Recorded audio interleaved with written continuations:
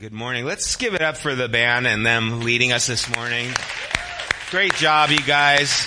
Again, really picked my spirits up. I know I needed that. It was encouraging to me. I hope it was for you as well. But it was great hearing that. You can open the scriptures up to 2 Kings chapter 2. If you need a Bible, a paper version, raise your hand and they'll get one to you. I do encourage you, if you have a smartphone, to get the U version on your phone, and then you will have it with you anywhere you go. And even when it's dark, you can read it. It's an amazing thing. 2 Kings chapter 2. And what I wanted to talk to you this morning about is who are the people and what people get used by God. I know that there's been many times in my life where I've wondered, God, I want you to use me. What does that look like? And I can't tell you how many times people have come up to me and say, hey, I want to do something for God, but I don't know what it is. And maybe you're feeling like in that space right now, like, I want more out of this life of following Jesus, but what does it look like, and how do I step into it, and where can I be useful, and what things can I contribute? You know, I don't spit out poetry like some of these guys, you know, and I can't sing like some of these people. Man, there's some people singing and you're just going, I will never sing again. Not if that's singing, I don't know what it is I do, because I don't do that. And there are people who are just speaking out this poetry, and it's like, oh man, the way you weave those words together. Brian is still just one of my all-time favorites. That guy is just amazing.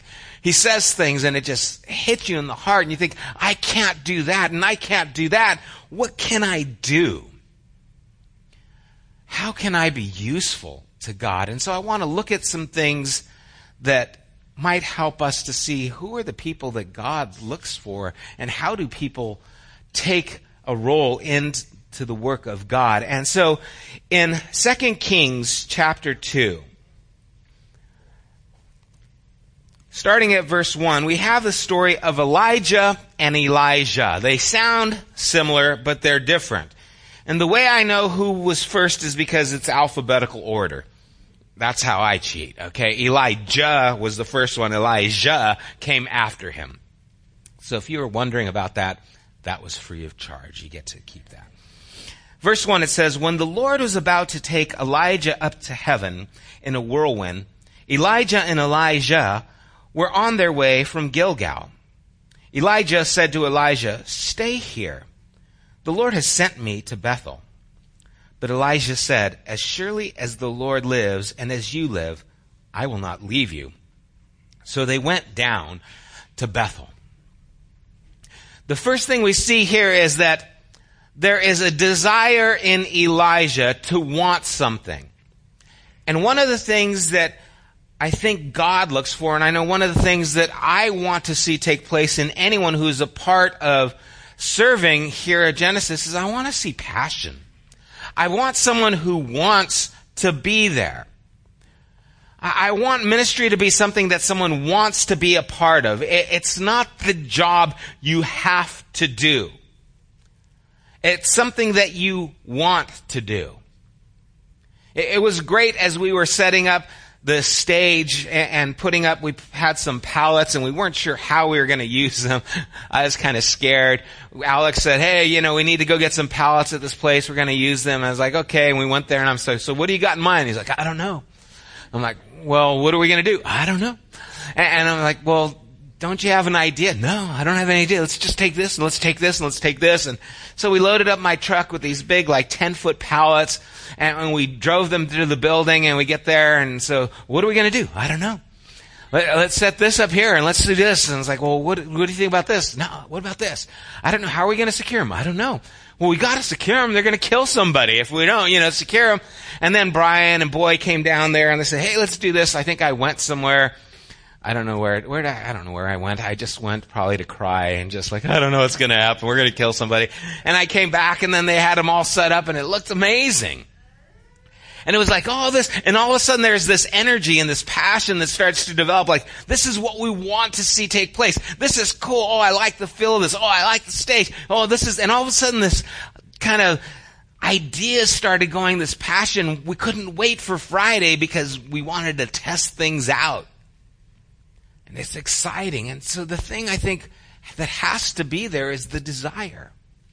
You see, Elijah had the opportunity here to give up. To say, you know what?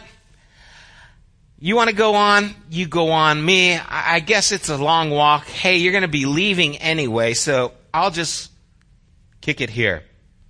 And instead of going on to Bethel, I'll just stay here in Gilgal. But he says, as surely as the Lord lives and as you live, I'm not going to leave you. And so then they go down to Bethel. So they push forward and they push further.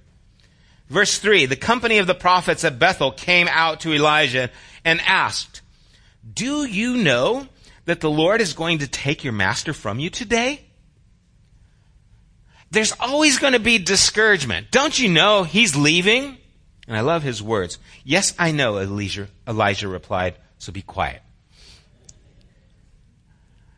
There are people who are going to try and stop you from continuing.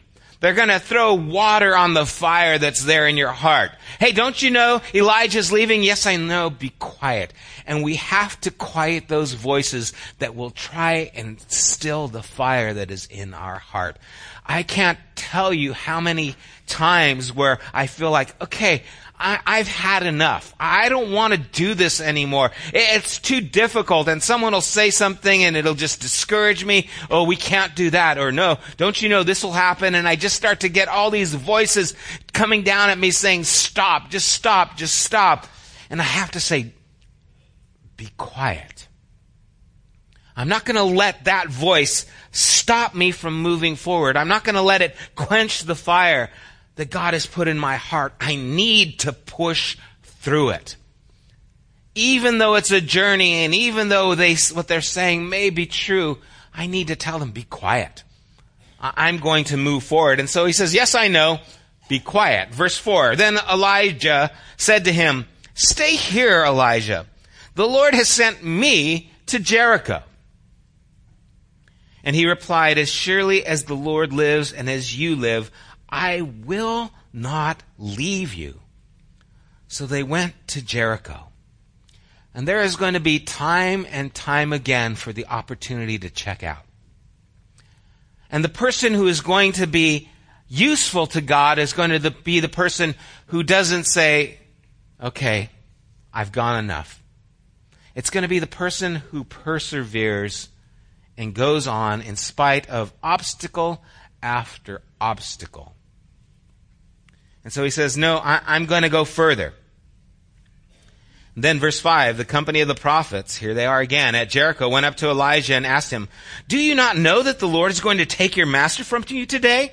Yes, I know, he replied, so be quiet. Along the way, in your life, there are going to be the people who try and stop you.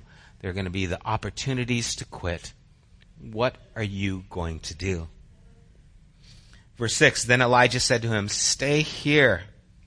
The Lord has sent me to the Jordan. And he replied, as surely as the Lord lives and as you live, I will not leave you. So the two of them walked on. Verse 7, 50 men from the company of the prophets went and stood at the distance facing the place where Elijah and Elijah had stopped at the Jordan. Elijah took his cloak, rolled it up, and struck the water with it. The water divided to the right and to the left, and the two of them crossed over the dry ground. That's pretty cool. Right? I mean, everyone's watching. Here comes Elijah. He takes his cloak, rolls it up. I don't know if he makes like a rat tail out of it or what he does, but he takes that thing and then he just smack, and the waters divide and they cross over, the both of them. Now think of it. Elijah had 3 chances to stop. And if he would have stopped at the first, second, or third, he would have missed this. An opportunity to see waters part, to see something miraculous happen, to be able to be with Elijah as he crosses over and crosses through. This miraculous thing, if he would have stopped somewhere back before this, he would have missed this opportunity to experience the miraculous. I wonder how many times, because we give up, we miss the opportunity for the miraculous to take place in our lives because it got difficult, because some voice spoke into our soul and said, quit. And so we stopped just short of the river, just short of the miraculous taking place. And you see, what needs to be a part of the person who is going to be committed and to be serving God is there needs to be a passion to see things through. I think I shared it last week. What's most important about those who are going to be a part of service is not their talent, but is their faithfulness. Those who will stick it out. Those who, when things get difficult, when it's raining and you still have to bring the trailer in and still have to load everything up. When it's getting late and you still have to clean up. The people who are faithful are the ones who are there to experience the miraculous.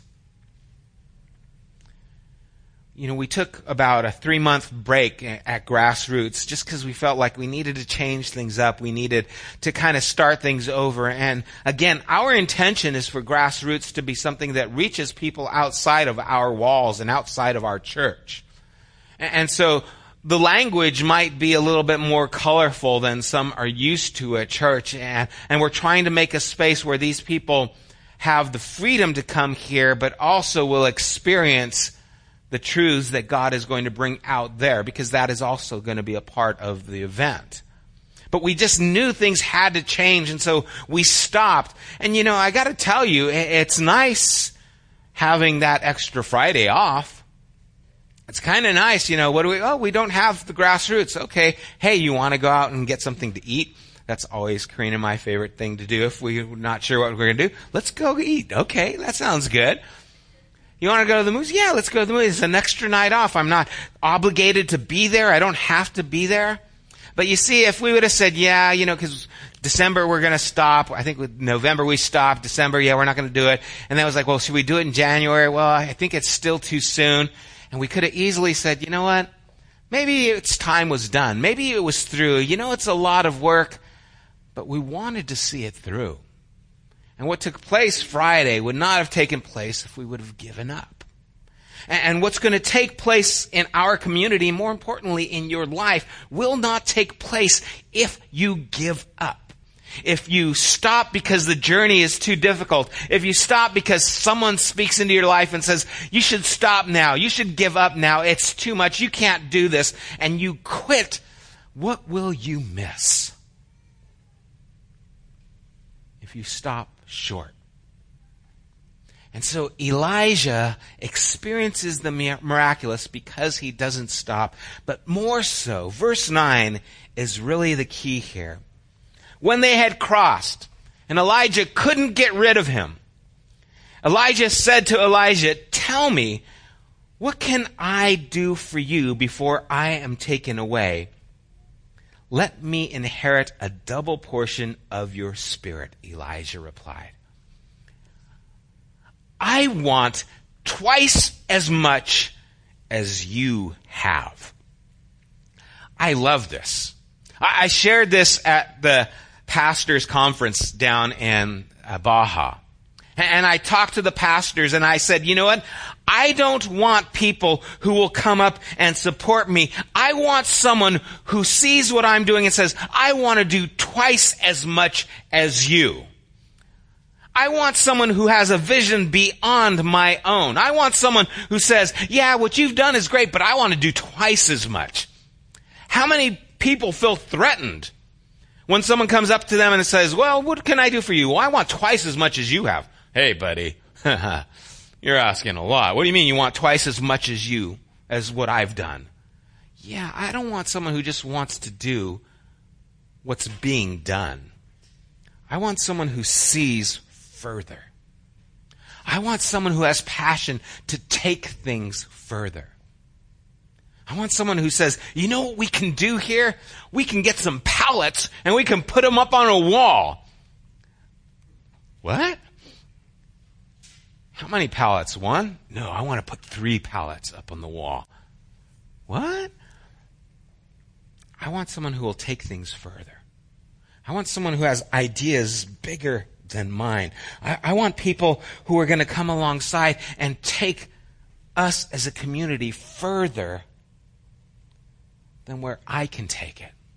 One of the things that we did in the creativity tour when I was up in the mountains going through it at Terra Nova is David Arcos, who's leading the tour, challenged us. And he says, I want you to take your brush mentally and make your first stroke. I think it was Michelangelo that said that the most daunting thing was that first stroke. The empty canvas could be anything, but once I make that first stroke, I'm committed to doing something. And so he challenged us. He says, what's going to be your first stroke? This thing that's in your heart, this thing that you want to do. What is going to be your first stroke? And some people it was going to be to start a nonprofit. Some people it was going to be to start a movie. Some people, all these ideas. And in my first stroke, I was thinking, I want to see a church start in La Paz with this group of people. That was my desire, is to help them get started. And so then he challenged us, what is your first stroke? And my first stroke was going to be to talk to them and to move forward in this and to be a part of this in what way that we could.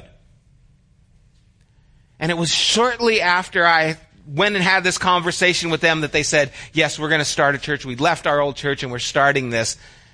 And I thought, oh, wow. So now what do I do? And I told David, hey, this is what's happening. This is what they're doing. And he said, well, if you want, I can do this creativity tour down with them. And all of a sudden I thought, wow, that'd be a great idea. And so, yeah, that's where we're at. Let's do it. And that first stroke is the hard one. It's like, I want to do this. I want to see this happen. But until you step there and do it, nothing's being done. And Elijah said, I want God to use me twice as much as he's used you. And Elijah's reply, you've asked a difficult thing, verse 10, because I can only give you what I have, but what you're asking is more than what I have to give. And you see Elijah saying, I want to do the things you did, but I want God to give me more. How big is your God? How big are the things that you want to see take place? What is stopping you from seeing those things come into a reality? I love when I hear about like what Refuge is doing, going to an old folks' home, and then having a Valentine's dance. That is so cool. That is just great. Who thinks of these things? Someone who has a vision to do more. More than sit with kids at a table and have a Bible study. Nothing wrong with studying the Bible. But someone says, you know what, I want to do more. I want to take these kids, and I don't want to just teach them the Bible. I want to live it out with them. So they'll still go through Scripture, but they're doing more. And it's expanding this. And so the passion has to be there. And so he's asked a difficult thing in verse 11. As they were walking along and talking together, suddenly a chariot of fire and horses of fire appeared and separated the two of them. And Elijah went up to heaven in a whirlwind. Elijah saw this and cried out, my father, the chariots and horsemen of Israel. And Elijah saw him no more. Then he took hold of his garment and tore it in two. Elijah then picked up Elijah's cloak that had fallen from him and went back and stood at the bank of the Jordan. He took the cloak that had fallen from Elijah and struck the water with it. Where now is the Lord, the God of Elijah, he asked. When he struck the water, it divided to the right and to the left, and he crossed over. And so begins Elijah's ministry. And he did twice as much recorded as Elijah did. And if he would have stopped at Gilgal, if he would have stopped at Bethel, if he would have stopped at Jericho, he would have missed all of this. But he was persistent. He wanted this, and he wanted twice as much. Do you have passion to see God work in your life? What's going to stop it? What's going to quench it? Who can stop that fire?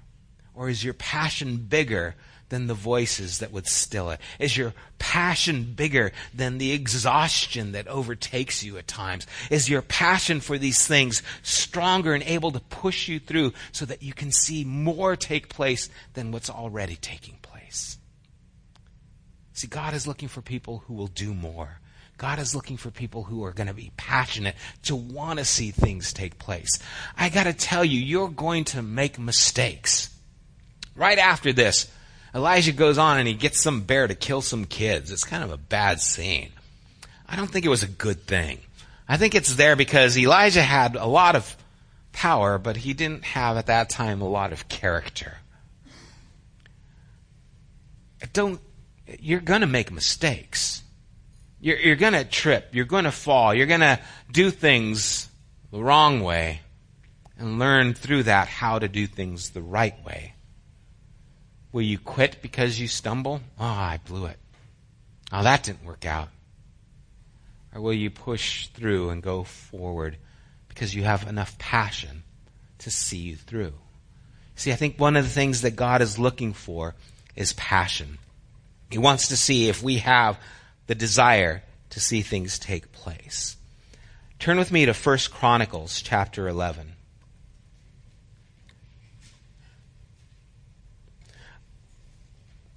Another thing that God, I believe, is looking for is a willingness.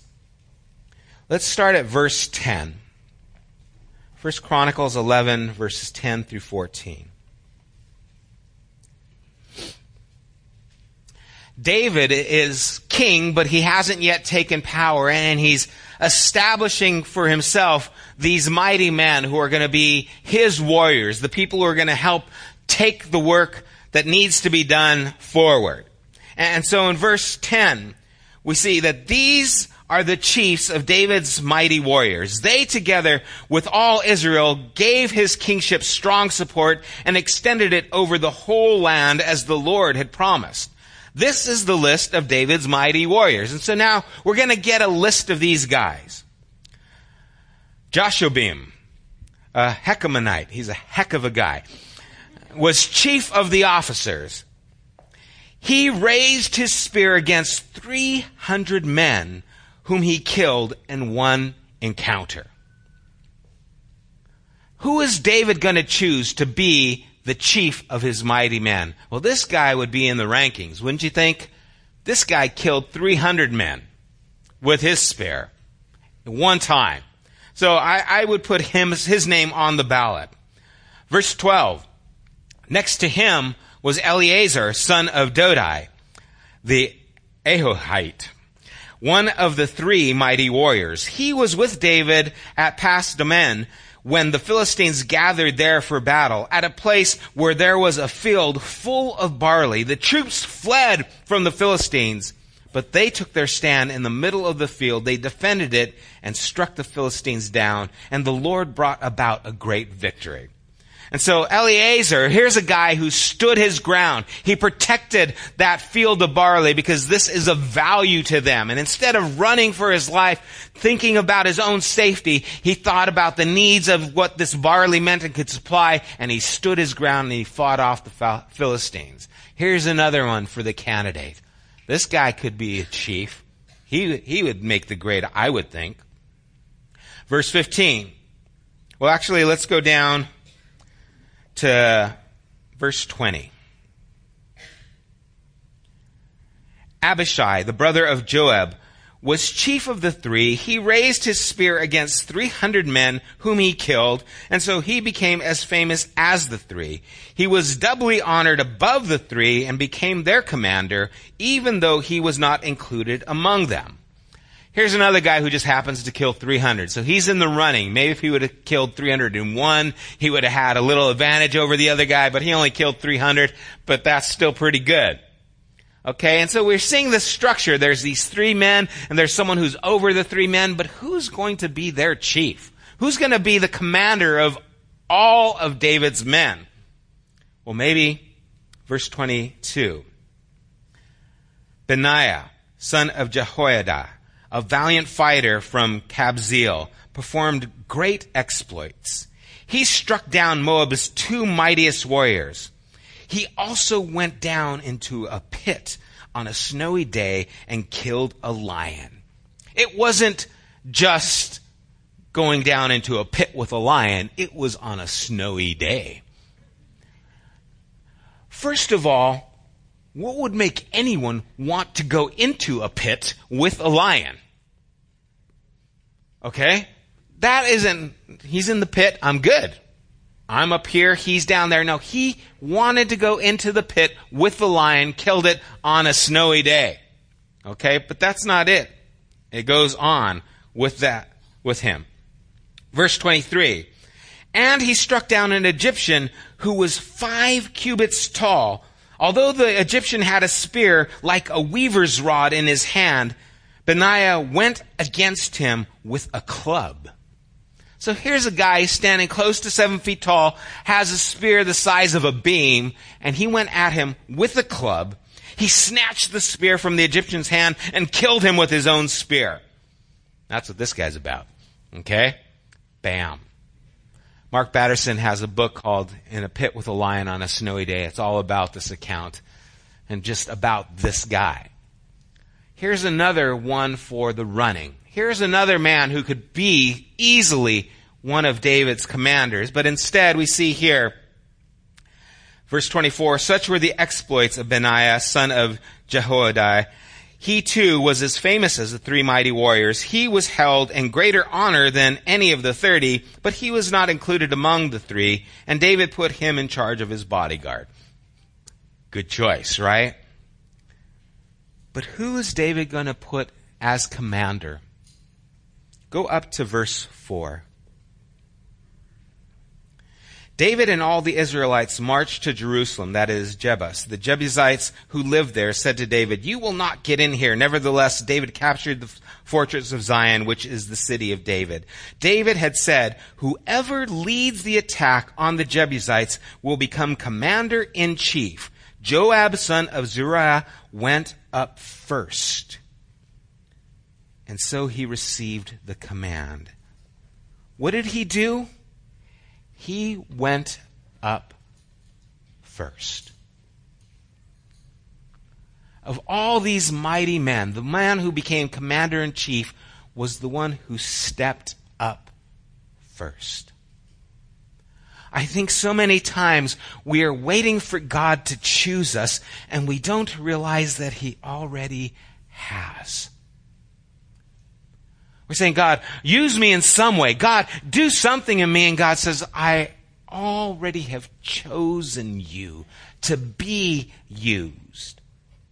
It tells us in Ephesians 2:10, we are His workmanship, created in Christ Jesus for good works, that's plural, which God prepared beforehand that we should walk in them.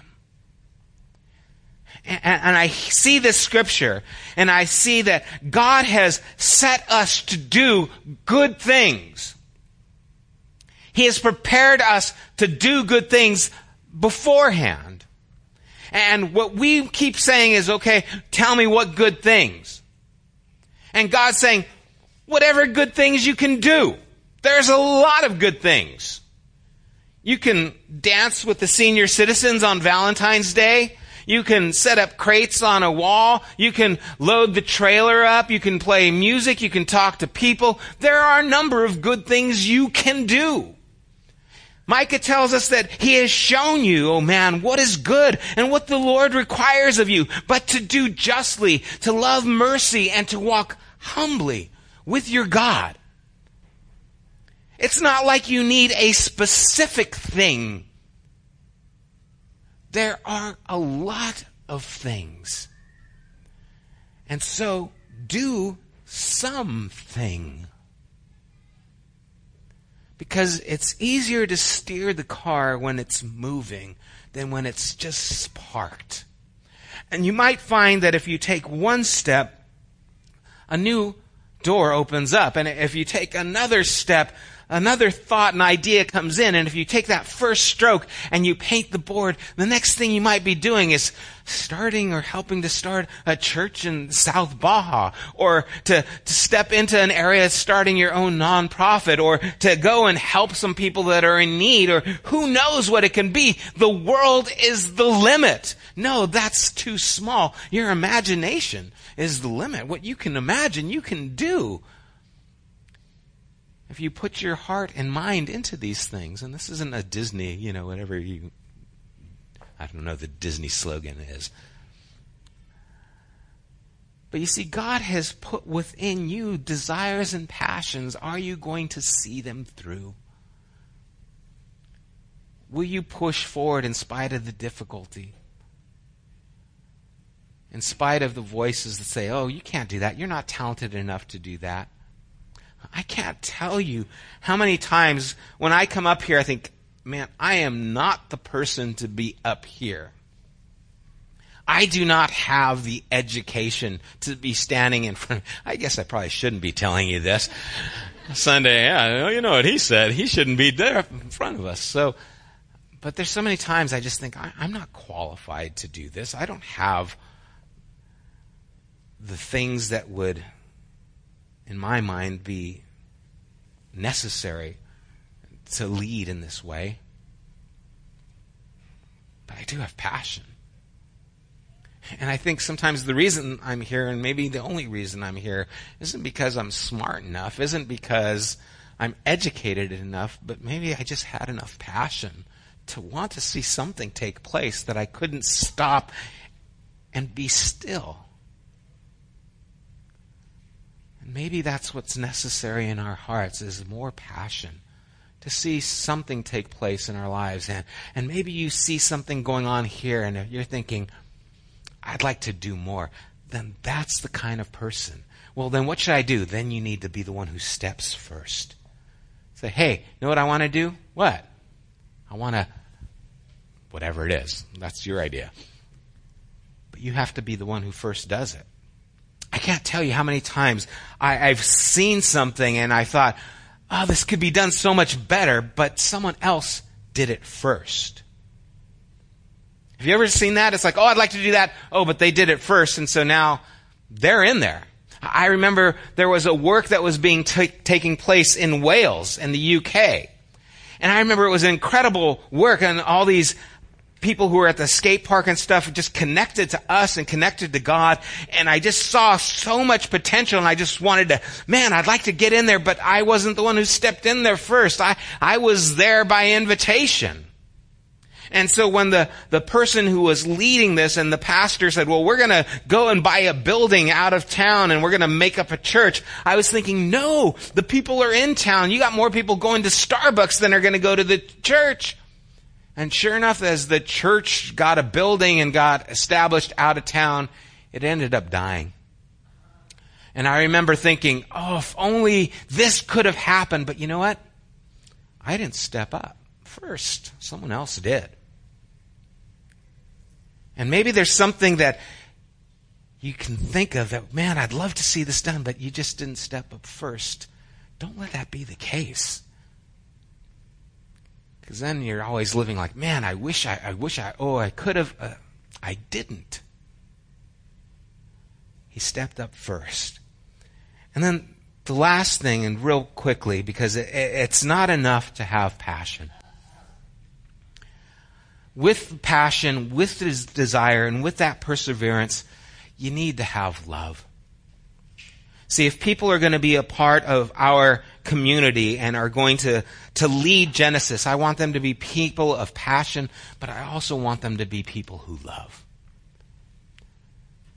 And we talk about this quite a bit, but in Exodus chapter 20, God spoke the word saying, I am the Lord your God who brought you out of the land of Egypt, out of the house of slavery. You shall have no other gods before me.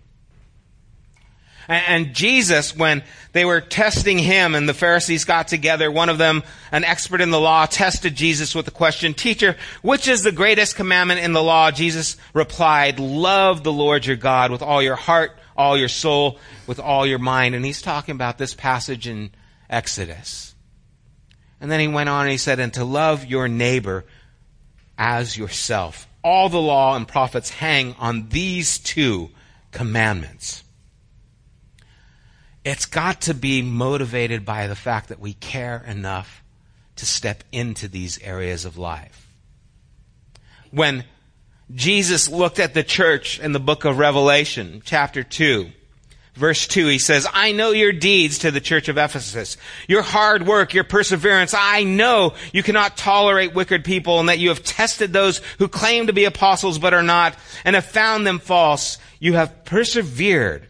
They have that passion. They push on and have endured hardship. They didn't listen to those voices, those hardships for my name, and have not grown weary. They have all the things going for them, yet I hold this against you. You have forsaken the love you had at first. Consider now how far you have fallen. Repent and do the things you did at first. If you do not repent, I will come to you and remove the lampstand from its place. And if we don't have that love, not only for God, but for people, then we are like a cymbal that just rings but is hollow. We have no real substance. There is no power in our passion. Because what we need is love. And there are times when I find myself having to repent and say, "God, I'm doing this out of labor, and I'm doing this because I feel I have to, and I've lost the love for you and for people." And sometimes I don't want to answer that phone call, and I don't want to go to that appointment, and I don't want to deal with this, and I don't want this to go on because I'm getting tired of it. And the only thing that keeps me from getting tired or from getting burnt out is that I care. And so you can call me again and again with that struggle because I care about you. My kids never stop calling. They never stop when there's a need in their life. Why? Because they know I love them. And it is love that will push us past the mundane. And it'll give our passion purpose. And maybe some of us here need to repent because love isn't what's driving us. It's duty. Maybe we need to repent and say, "You know what? I need to get back to this place where, God, I loved you and nothing mattered more than that." And we have to get to that place where we say, "God, you care about the broken, the hurting, and I need to as well." So the things that need to drive us are the passion, the perseverance, to want to see more take place, and to do it because we care. We care enough to involve our lives with the lives of those around us so that they know we are there for them. And so I hope this is helpful if you have that question. God, what do you want to do with me? God is maybe asking you, what do you want to do? And He's challenging us to step in. And when you have an idea that you would like to see take place, be the first in. And do it with a heart filled with love and concern for God and for people. Let's pray.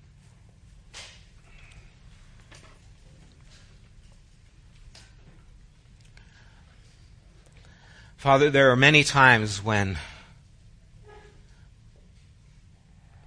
we will have opportunity to stop living for you, to call it quits, to give up, to check out at Bethel or at Jericho.